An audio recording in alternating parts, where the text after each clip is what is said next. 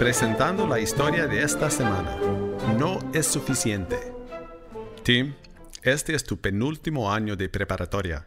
Quiero que mantengas tus buenas calificaciones. Necesitas un diploma para conseguir un buen trabajo y ganar bastante dinero. Papá, necesito una mejor razón para ir a la universidad. El tema de escuela y dinero me está afectando.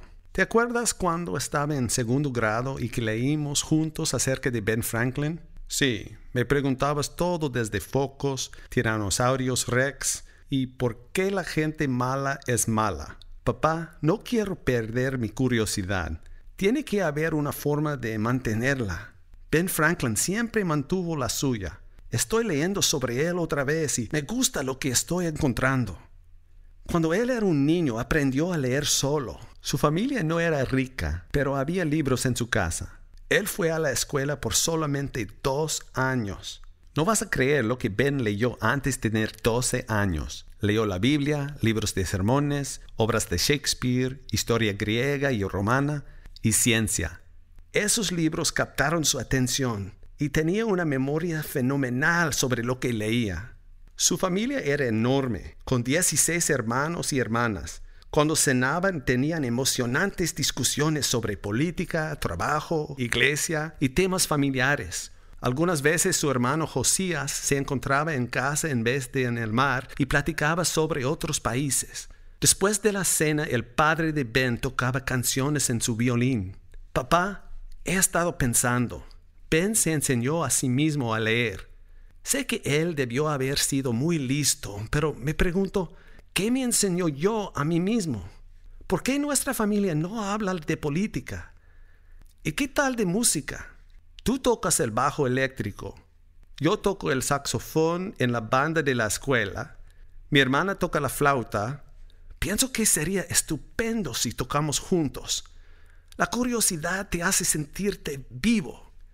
¿Sabías que a la edad de 10 años Ben trabajaba con su padre haciendo velas y jabón?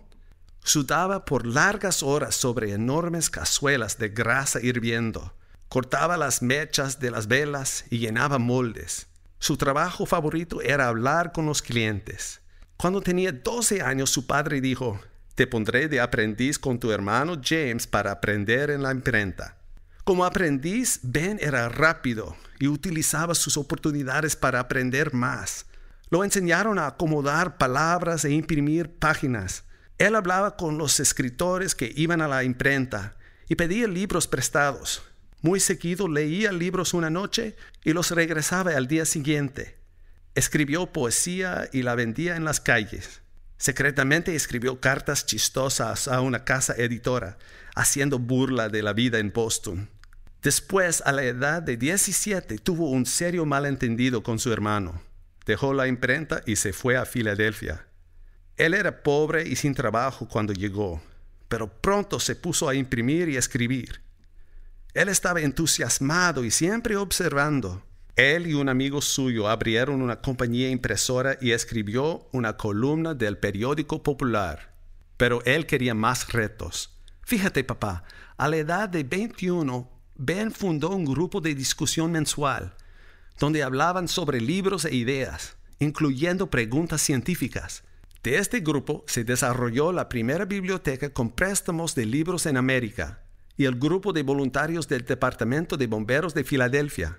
Él empezó a escribir el almanaque Poor Richard.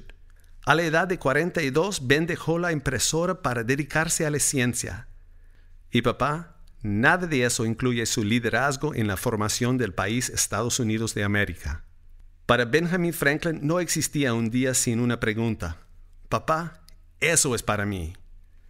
Soy Scott Thomas, saboreando la vida de Benjamin Franklin y su curiosidad. Por favor, checa thisweekstory.com.